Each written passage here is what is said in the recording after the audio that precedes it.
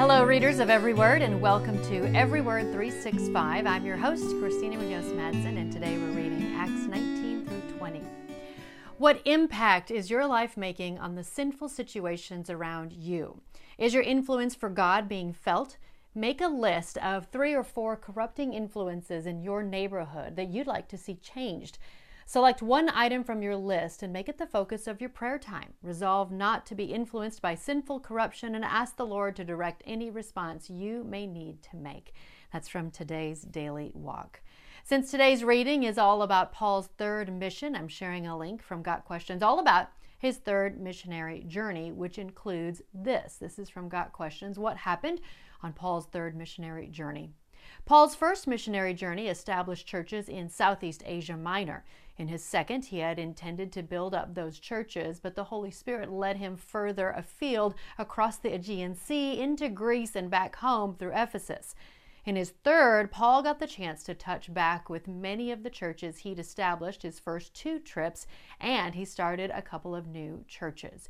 Did you know that Paul traveled more than 10,000 miles and established at least 14 churches during his missionary journeys?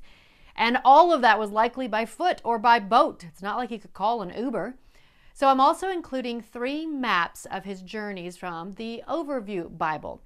If you want to see them, you can go to the link in the podcast description, or you can get them via email. I send out an email each morning to go along with our readings, and you can send me an email. It is also included in the podcast description if you'd like to be added. And you can also join our Facebook group. I've included a link to that as well, where we discuss the readings and can ask questions. Also, I've mentioned Paul's 3 missionary trips. Well, some would say that there were actually 4. It's definitely debatable, so I've included another link with more on that, and there's more in the Overview Bible on that as well. I also want to once again encourage you to read the Reflection and Worship page from our day off yesterday. Are you a candidate to be a witness for your Lord? If there are any fans of the TV show Lost on here, yes, I'm one of them. The word candidate makes me giggle a little bit. But if you're not sure if you're qualified, then go back and read through the Look Up section on yesterday's Reflection and Worship page. Tomorrow is Acts 21 through 23. Happy reading. This episode is brought to you by Travel with Friends, and this message is specifically made for all of you listening to this podcast.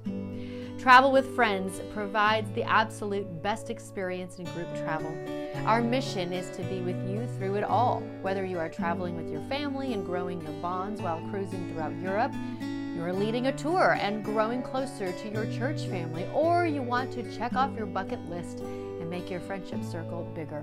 With every trip, we are here for you. Just give us a call, 501-379-9226, or email at friends@travelwithfriends.com, or click the link in the description and let us make your travel dreams come true. And of course, that link is in the podcast description.